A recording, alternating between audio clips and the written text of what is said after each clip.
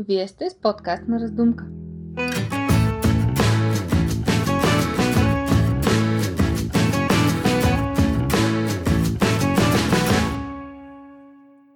Здравейте, приятели!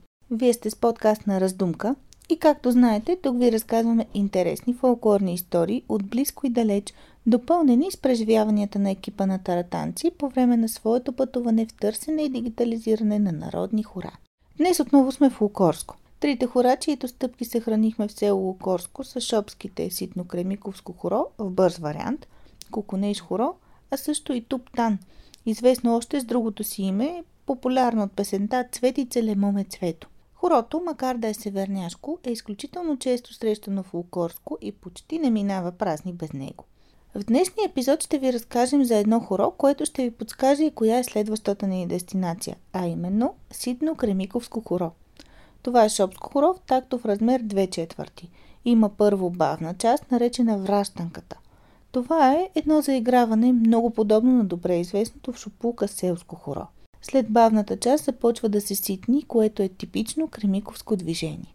Хорото е предадено на хореограф Валентина Китова от нейната майка, родена през 1934 година.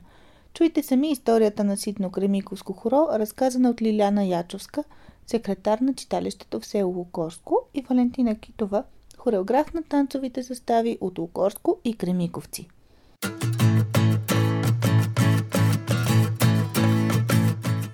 За Кремиковското знам, че си е автентично хоро от този район, танцуващо се в Кремиковци предимно, като от нашата хореографка съм чула, че тя го е научила от баба си. Така че това ни е най-така автентичното хоро, за което знам.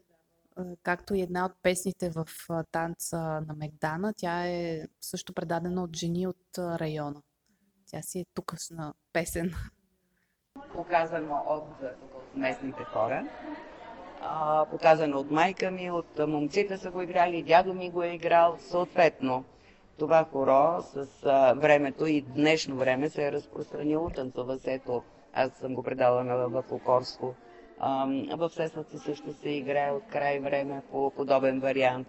И вече доста групи за хорца го танцуват. Естествено, някои колеги го променят, но оригинала е това, което ние сме научили. Аз съм научила от майка ми, която е родена 1934 година. Това е Ситно? Ситно кремиковско. Но то... Да? И двете части. Първо има бавна част за играване, която е много подобна на селското хоро, което е познато в Шоплука. Много е подобно. Така го заиграват и след това вече започва да се ситни. Шопкините и шопите започват да ситнат, което е само типично кремиковско.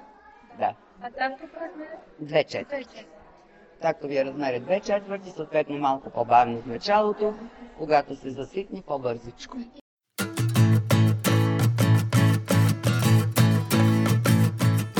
Едно хоро, за което хореограф Китова има спомен, че и дядо й го е играл. Хорото е разпространено от нея и се играе днес в нашата следваща дестинация Кремиковци, а има и негови различни вариации в Лукорско, Сеславци и други села от региона. Останете с нас и се абонирайте за подкаст на Раздумка в Spotify и Google Podcast, за да не пропуснете историите от село Кремиковци. Можете да подкрепите проекта ни, като си закупите артикули от специалната серия, посветена на шопския фолклор от сайта taratанци.com, за да продължим да ви разказваме още фолклорни истории.